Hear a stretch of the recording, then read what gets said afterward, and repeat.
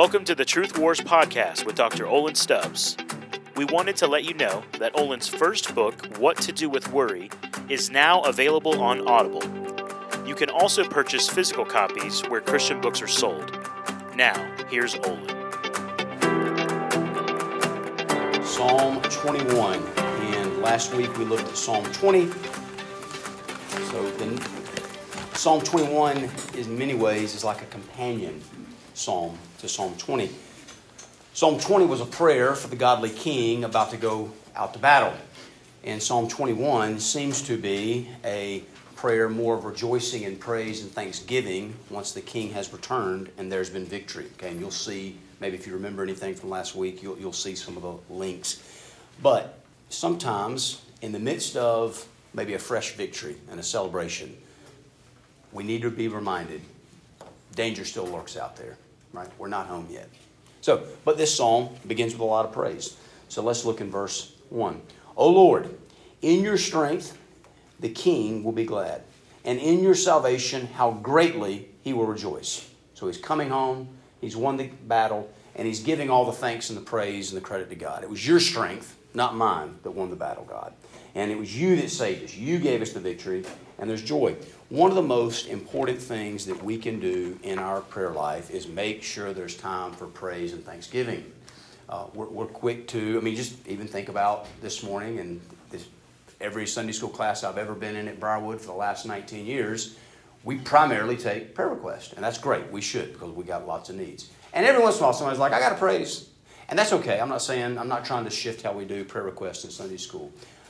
I would say in your personal prayer time, it is great to start with the praise, to start with the gratitude, to start with thanksgiving, because it's easy to pray for things and then sometimes get answers and then forget. You remember the 10 lepers that got healed and only one came back to Christ?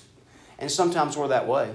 Maybe not you. Sometimes I'm that way. Let me give a very personal, practical example. My wife and I were walking and talking the other day, this week, about one of our kids and something going on in his life. And then it dawned on me, about 2 years ago, there was an issue coming up in his life that to us seemed very big, very important. I think it was. And we were praying something very specific. Like, God, please do not let this very specific thing happen. And now 2 years later, it just hit me. It's like, God answered our prayer. Exactly what we have prayed for. Really in bigger and better ways than we prayed for. In easier and so smooth in a sense that I didn't even take time to notice it. And it's been that way for months. But in talking about it with my wife, I realized, you know what? I haven't. Maybe you have. Maybe you're more godly than I am, maybe. But I have not stopped and said thank you to the Lord for that answered prayer. And it's a big one. And so we did right then, stopped and prayed. And it's just important to try to make a regular habit, look back on past prayer requests and take time to give God the thanks, the praise, the credit. James chapter 1, verse 17, every good and perfect gift is from above, coming down from the Father of heavenly lights. And look at verse 2. You have given him his heart's desire, and you have not withheld the request of his lips. And we mentioned this last week, and I'll say it again. God doesn't always give us exactly what we want. He doesn't always give us exactly what we ask for. He doesn't always give us exactly the desire of his heart, of our hearts. But sometimes he does, right? Something like this example I'm talking about. It's like he gave me exactly what I wanted and really even better. Psalm 37:4 is one of my favorites. If you delight yourself in the Lord, he will give you the desires of your heart. And think about the logic there. The more that I say, no, the Lord is my delight. And the more I'm aligning my heart with his heart, and I'm starting to love the things that he loves and hate the things that he hates, more and more often, still not every time, even the Lord Jesus Christ didn't get what he wanted every time, right? But more and more, I'll get the things I'm asking for because my heart will be aligned with the Lord's. And what I've said is, part of what I'm wanting us to do this quarter is learn to incorporate the book of Psalms more into our personal time of worship, into our personal meditation, our personal study, our personal journal, our personal prayer, our personal worship. Why? Because the book of Psalms really is the prayer book of the Bible. It's the worship book of the Bible. And when you're praying this back to God, you know that you're in alignment with him. And so, has this ever happened? I think it's going to happen this morning for all of us. Have you ever been reading in the Psalms And you're like, whew, I don't know if I can pray that verse. Well, what's wrong? The book of Psalms or me? It's always me, right? Something in my heart needs to change, not something in the Scripture needs to change. But that's one of the reasons we want to do this, is to more and more align our heart with God so that He can give us the desires of our heart and the requests of our lips. Look at verse 3. For you meet Him with the blessing of good things. You set a crown of fine gold on His head. I think most of us are probably familiar with Matthew chapter 7, verse 11, where Jesus says, if you then, who are evil, know how to give good gifts to your children, how much more will the Heavenly Father give good things to those who ask Him? Think about yourself in your sinfulness with your own children. You love to bless your kids. There's a joy in giving them the things they want that are good for them, right? And all that is in us, guys, is a little tiny, dim reflection of the heart of Father God. He is not begrudging in His giving to us. He's generous. He's liberal. He's lavish. And so we should not be ashamed to go and ask Him for big and bold things. The gold crown set upon His head, maybe that means He took it off the other king's head because he won the victory. They did that sometimes. Or it may be, I'm back home from the battle. A lot of times you don't wear your crown into battle. I'm sitting down on the throne. I can put my crown back on because now I'm at rest, because the battle has been won. All of my prayers have been answered for this battle. Verse 4. He asked life of you, He gave it to him. Length of days forever and ever. So in a sense, what it's probably referring to here is the king went out to war and he's like, Lord, preserve my life in this battle. And God did. But then it goes further. And if you remember in 2 Samuel chapter 7, verses 12 and 13 is where God told David, you're always going to have a son to sit on the throne. He promised him an everlasting dynasty. And so David is thinking, you didn't just preserve my life in this battle. You're going to preserve my household and my name forever. Now, good works, godliness, grows the greatest in the garden of gratitude. And the more we can cultivate that garden of gratitude in our heart, the more just a godly life will flourish. So do whatever you can to take time to stop and praise and thank, even for the small things, for the little things that we can take for granted. And it will always go well. You know, have you ever had a time where it's like, I know I need to spend some time in prayer. I know I need to get some time alone with the Lord, but maybe life is so overwhelming, you're like, I don't even know where to start. I don't even know what to pray about. You ever felt that way? One of the best things to do, just start with praise. It's like, well, there's a lot of stuff to praise for. And if you're like, well, I don't even know. I mean, start with the most basic thing, like, I like the sunshine, God. Thank you that we live on a planet with vitamin D and warmth and light and beauty. Start with the most basic things and then advance to bigger things like salvation. So in the beginning, there's just praise. But then he's going to move to a more specific kind of praise, really praising God for His presence. Okay, so look at verse 5. His glory is great through your salvation. Splendor and majesty you place upon Him. And really what's happening in verse 5, it's a little bit like the shift from praise and thanksgiving into real worship. Or you could say it this way. It's like the difference in thanking God for His gifts and starting to thank God for the giver Himself. Right? It's like you have a relative come in from out of town to spend a few days with you, and they maybe bring you a housewarming gift or whatever, and you're kind of like, thanks for the gift. Yeah, the gift's great. But it's almost like, I don't even care that much about the gift. I'm just glad you're here. I'm glad you're home. What I really want is you.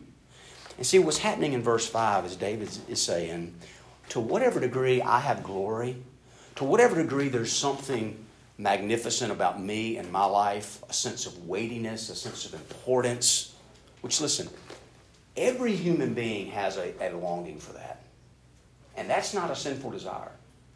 When God, go read Psalm chapter 8. When God first made Adam and Eve, we had a sense of glory. We were made in the image of God.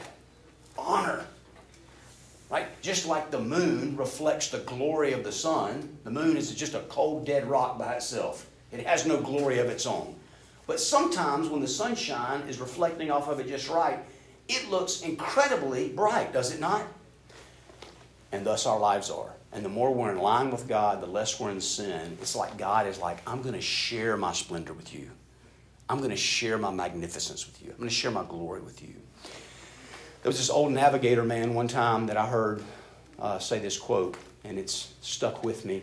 He said, God will only share his glory with those that are humble enough that he can trust them with it.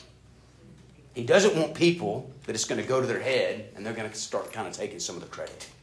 But when there's somebody that's humble and low and willing to give all the praise and the credit back to God, God likes sharing his glory with that person. So, look at verse 6.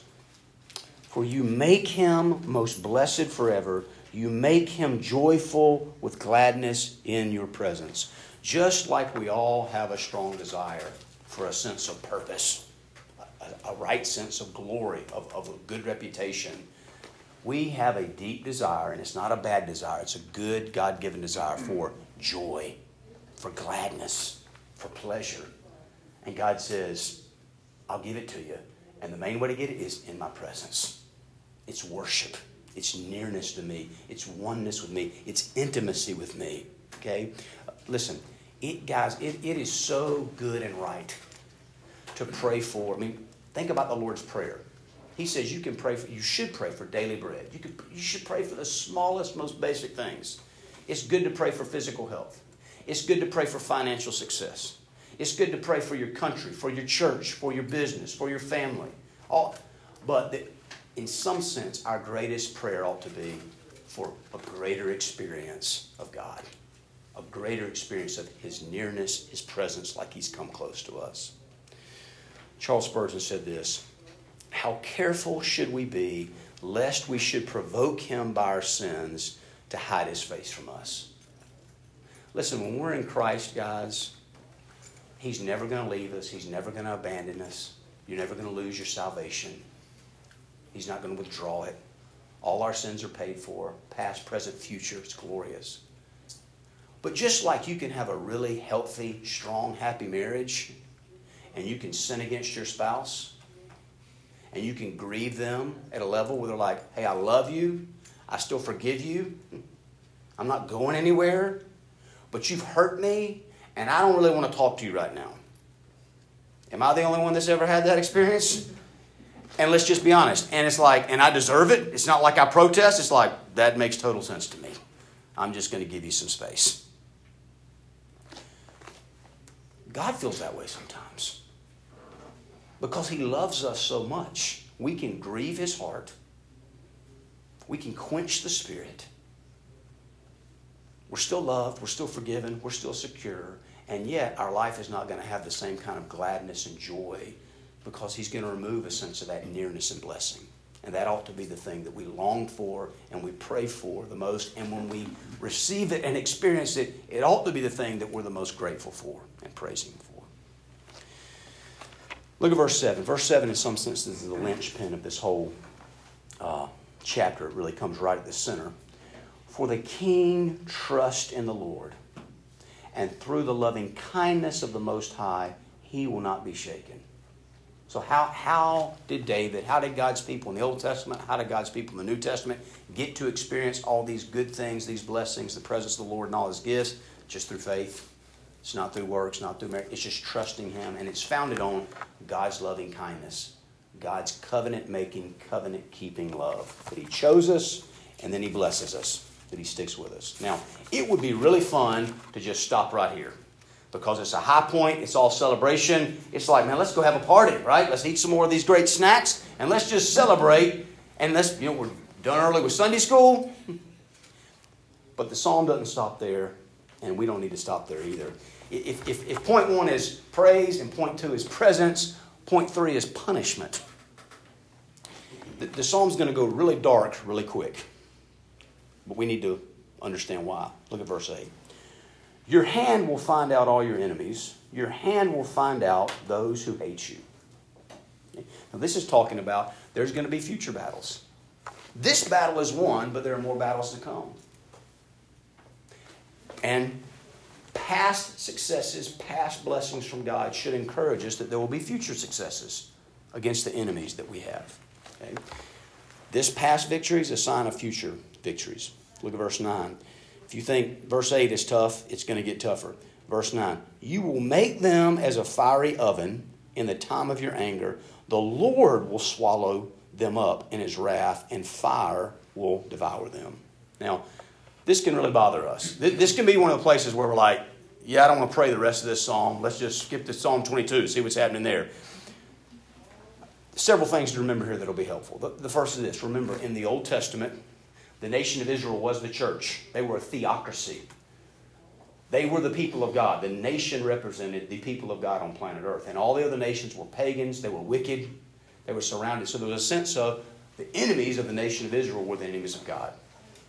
And then the second thing, guys, is just think practically about what we talked about last week. The king was about to lead his army of troops out into a battle, and they were praying for victory. If we were going out to fight other people in a military conflict and we're praying for victory, at some level, if we win the battle, what does that necessarily imply is going to happen to the other people? Some of them are going to die. Right? This is just being very practical about the way that things are done. Now, one great commentator, a guy named Mortier, he said this: life to the king is death to his foes. In World War II, I've been reading this book about World War II, the Nazis were so wicked, were so evil. There's a sense in which the end started to come and they started to be destroyed. It was a good thing. It was a good thing for planet Earth. If we'd have been living back then, we would have been praying for that. Look at verse 10. Again, it keeps getting, in some sense, it keeps getting harder. You thought verse 9 was hard? Look at verse 10. Their offspring you will destroy from the earth, and their descendants from among the sons of men. Now, what is this talking about? Well, remember, especially in a lot of ancient kingdoms like this, if a one nation invaded and killed the king of that country, and you left his son alive, what's he going to do? He's going to grow up and come looking for revenge one day. And so what this is saying is, no, you're going to be firmly established. There's not going to be a next generation of enemies that is going to come back to bite you. If they follow in their father's footsteps, they're going to get the same result. They may, look at verse 11, though they intend evil against you and devised a plot, they will not succeed. There's real enemies out there that may be planning evil things, but in the long run, they will not succeed. Verse 12, for you will make them turn their back, and you will aim with your bowstrings at their faces. And by the end, we start to notice this is not just talking about the king taking wrath on his enemies. This is God taking wrath on his enemies. Now, I want to talk a little bit of application. How should we personally, practically pray this in our own lives? Okay?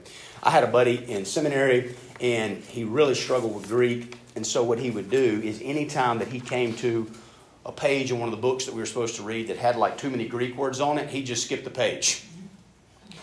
Well, he didn't end up doing very well in seminary, right? You can see how that's not going to end well.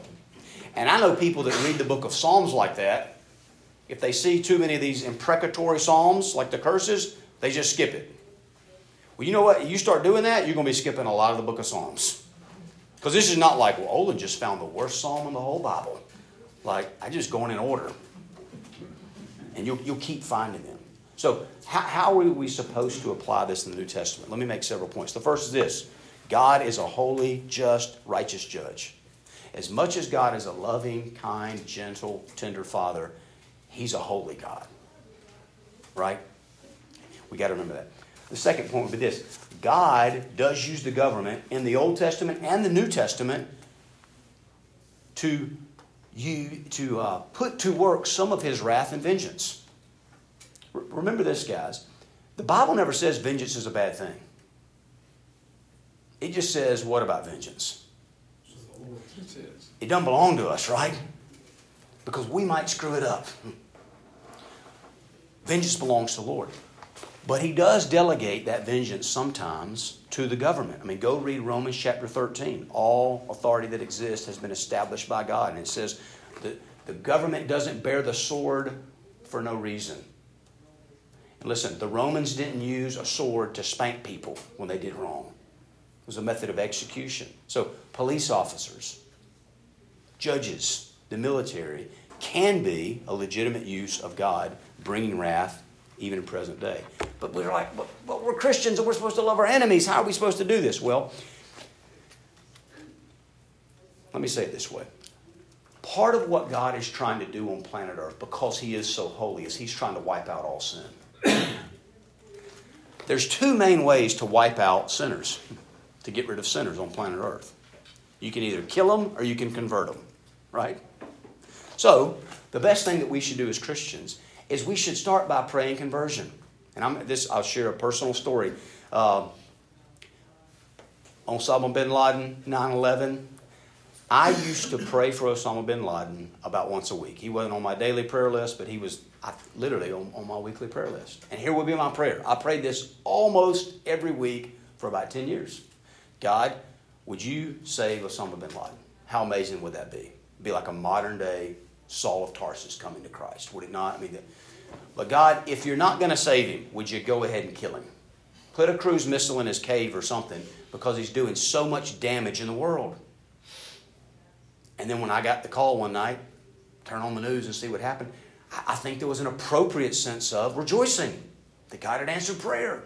I do think that's a biblical New Testament way to pray, as long as conversion comes before the prayer for killing. Fourth point, this is just me kind of thinking my way through how do we practically apply this, okay? This is much harder to think about when you think about normal run-of-the-mill sinners. You understand what I mean by that? I have a next-door neighbor who is Hindu. He's from India. He's a devout Hindu. Sometimes I think he's trying to evangelize me into Hinduism as much as I'm trying to evangelize him into Christianity. But he's a very nice guy. He's kind. He's gentle. He's a vegetarian. He won't even hurt a fly, literally. Right? Has his vegetable garden in the backyard, shares stuff with me. The thought of him experiencing this, I don't like it. It's not good. I want mercy for him.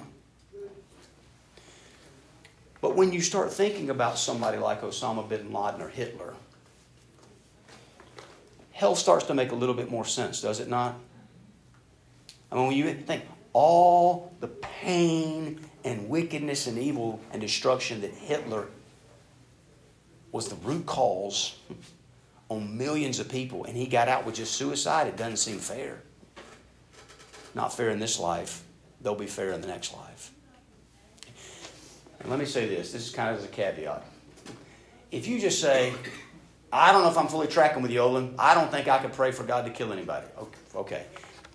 Then just pray these imprecatory psalms, pray them against Satan. That's our real enemy, right?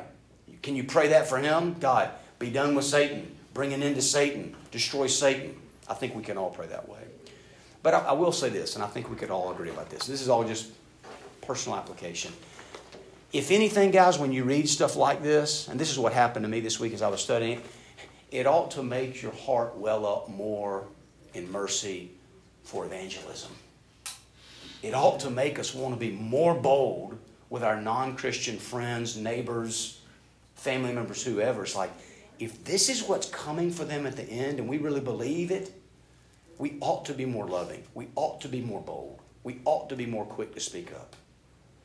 Right? I have friends in my life that I've kind of tiptoed around a really clear gospel conversation. Here's the reason why. I don't want to make it awkward for them. And really what that means a lot of times is, I don't want to make it awkward for me. But on the judgment day, you think I or they are going to care about social awkwardness anymore? It's not going to matter. I'm not saying make an absolute fool of yourself and intentionally be offensive. But I think most people, myself included, we're far too skittish about evangelism. And I think it starts in your prayer life. Because the more you pray like this, the harder it is to be passive. Let's just say you had a loved one that was a non-Christian, but they were very hard and intimidating to talk to. But you started praying for them every single day. At some point, what's going to happen? You're going to say, I can't take it anymore. To keep just praying for this person and not speak up. And same thing, if there's some evil that you're praying against in our country or whatever it may be, at some point you'll say, I can't just be passive anymore. I've got to get involved somehow. Let's start with our prayer life. But there is real evil in the world. Now, Let's look at the last verse, verse 13. Be exalted, O Lord, in your strength. We will sing and praise your power. So it comes back and it ends on a high note. Now, other than praying for our enemies, where should this psalm lead us? And I think this is where we should end thinking about. Have you ever had maybe a great day? And by that I mean like a great spiritual day. Maybe you finally did speak up, share the gospel with your friend or neighbor, and they actually prayed to receive Christ or came to church. So there was something that you were kind of like a big answer to prayer. And not only that, it's like you were faithful. You actually had a really godly day. You were faithful, you were godly. And then the next morning, maybe you woke up and it was a terrible morning. Maybe you got into a massive argument with your spouse or a kid or something like that. And you're almost like, how is that the same person? Yesterday was going so great. I was walking so closely with the Lord. And this morning I feel so distant. God is king. He's winning the battle with us. We get to experience much of those victories, but the war is definitely not over. We're still in the fight, guys. Again, as with many things, there's a ditch on both sides of the road. There's the ditch of overconfidence. Everything's going to be fine. God's sovereign. We're winning. I've read the book of Revelation. We win in the end. What's the big deal? I'm just going to be passive and sit in the bleachers because we win. Not good. Not biblical. The ditch on the other side of the road would just be despair. It's so bad. It's so bleak. Why isn't God hearing us? Why isn't He answering prayers? I'm overwhelmed. I just want to give up. I'm just going to circle the wagons and try to protect me and my family and just survive. Just kind of hide, run for cover. It's not good either. Winston Churchill, the last few months of the war in Europe, when it was clear they were going to win, okay, and he had really led the free world through this struggle. Listen to this. This is a great quote. He said, I think this was in a letter to his wife. He said, the misery of the whole world appalls me. And I fear increasingly that new struggles may arise out of those we are successfully ending. Because he was starting to realize the Soviet communists might end up being even worse than the Nazis have been. So what are we supposed to do with this? This sense of we're still in the battle. The first, every time you face trouble, pray. Whether it's something small like a personal temptation you're wrestling with, whether it's something big in your family that seems really hard, whether it's something hard in your church, whether it's something terrible in your nation, pray. Ask God to help. Second thing, when God answers, make sure to thank Him. Make sure to thank Him. Because part of what I have seen that do in my life, guys, when I do a good job of keeping a record of, I prayed for this and God answered. You know what that inspires me to do? Pray for more stuff. It's like, this is real. It works. Like I know that. I teach that. But like when you get a really clear answer to prayer, it's like it just primes your heart to pray even more. The third thing, let the past answers encourage you about future coming answers and blessings. Give you confidence. Give you hope. But then fourth, never forget the war is not over yet. We're not home. We still live on the roller coaster of this fallen world. And we still live on the roller coaster of our own fallen desires that still battle in our own heart. Okay. Things might get worse before they get better. Fifth, please notice, I've tried to be careful this morning and say the war isn't over. It's not. But I haven't said the war isn't won because the war is won. The war has already been won. When Jesus Christ came to planet Earth, in a sense, He brought the end of history to the middle of history. He said, let me not just tell you the end of the story, let me show you the end of the story. I am going to conquer all of my enemies. Look again at verse 4. He asked life of you, you gave it to Him, length of days forever and ever. How could that be true? That David was going to have a son to sit on the throne forever and ever and ever and ever. There has to be an eternal king. The Lord Jesus Christ, the true King of David, is going to sit on that throne. And really the best way to understand and apply verses 8 through 12 is Christ is the ultimate judge who will one day judge all of His enemies in an eternal hell. And there is real evil. They're, just like Gary was saying, there are real people out there that have given themselves over to evil, like Hitler, like Osama bin Laden. But guys, when we read this, part of what we have to remember is this, is you and I on the outside, we don't look like Hitler. We don't act like Osama bin Laden. But what the Bible says about total depravity is that we have the seeds of Hitlerism in our heart.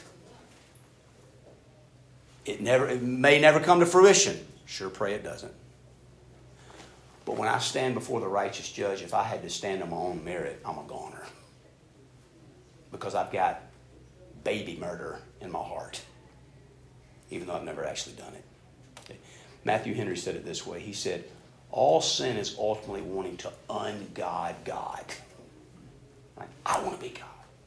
I want to do what I want to do, when I want to do it, how I want to do it, and forget the consequences. Matthew Henry also said, there's no such thing as a little sin because there's no such thing as a little God to sin against. Right? Remember, guys, there's no such thing as a little sin because there's no such thing as a little God to sin against.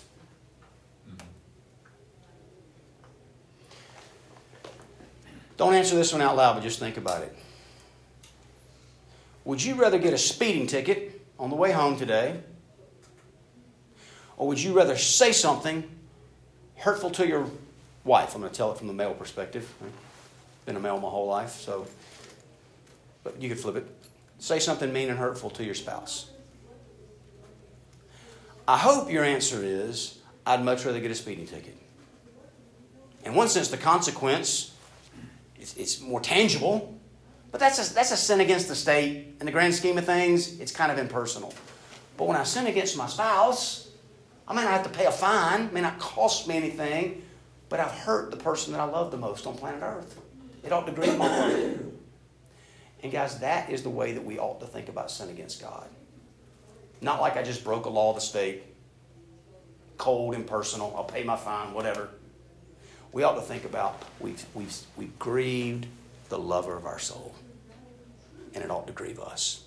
And I'll just be honest, I don't think of my sin that way near enough. Look at verse 7 again, the linchpin of this psalm. For the king trusts in the Lord, and through the loving kindness of the Most High, he will not be shaken. Now that's one of those verses that you're like, that sounds a little exaggerated. Not be shaken? I mean, because I got plenty of times I feel shaken at least. Maybe we don't call it shaken. We can call it stumble, trip, fall. And even if I want to read the New Testament, in the Garden of Gethsemane, at Golgotha on the cross, I don't know what words you want to put on it, but to some degree, Christ seems to be shaken to his core. Father, if there's any other way, my soul is despairing to the point of death. Begging his friends, can't you please stay awake and pray with me? I mean, sweating drops of blood as he prayed. Hanging on the cross, my God, why hast thou forsaken? Listen, genuine believers are going to struggle. They're going to stumble. They're going to fall. Because we're still in the battle. We're still in the fight. But this promise is, I'll never fully and finally fall if my faith is fully and finally in Christ. Because the Lord Jesus Christ, he struggled. He struggled. But he persevered by faith even when he lost the blessing of the presence of the Father. And guys, he lost the blessing of the presence of the Father on the cross when he experienced hell for his people so that I never have to lose the blessing of his presence. Now, does that mean I'm going to be experiencing it every day? No. When I am experiencing the blessing of his presence and answers to prayer, enjoy it. I got this young Christian I was meeting with at Sanford the other day, and he's kind of like, when do you get to the point where your life is going too good? And he's like, and I said, tell me what you mean by that. He's like, I just feel like I'm doing the best I've ever done, walking with God, and God's answering all my prayers, and he's blessing me. And I said, wonderful. I was like, enjoy it, because it won't last. But don't feel guilty when God's doing that for you. Enjoy it. But don't get addicted to it. Because the roller coaster of life will put you back in the valley at some point. And when you're in the dark valley, what you have to do is say, just like the Lord Jesus persevered by faith on the cross when he was literally suffering hell for me. When I'm taking these little secondary sufferings that compared to hell aren't that bad, I can persevere by faith because of what he took for me. Let's pray. Lord Jesus, thank you for what you did for us on the cross. We want to experience God. Our head knowledge is so great. Our head knowledge is so strong. Sometimes I feel like, I can speak for myself, I'm lopsided, Lord, that my head can be so big with truth that I'm going to fall over because my heart is not big enough to hold it up, Lord. I want for myself, I want for all of us, our heart experience of you, of your presence, of your nearness, of your realness, of your blessing, of your smile, to be greater, to be stronger, so that out of the overflow of that worshipful experience that we can go out and not be passive and not be despairing, but we can be bold, we can be loving, we can speak the truth in love, we can confront evil, whether it's a gigantic macro level in our country, or whether it's a very micro level at our next door neighbor. Fill us full of the Holy Spirit to speak the truth in love, to confront evil, to pray for our enemies, to see many converted, but ultimately to see, Lord Jesus, you come back soon and bring an end to all the pain and sin and suffering. We pray all this in Christ's name. Amen. Thanks for listening to this episode of Truth Wars with Dr. Olin Stubbs. We want to remind you to please leave a review for this podcast wherever you listen, and to share this podcast with any friends or family that you think may be blessed by Olin's teaching.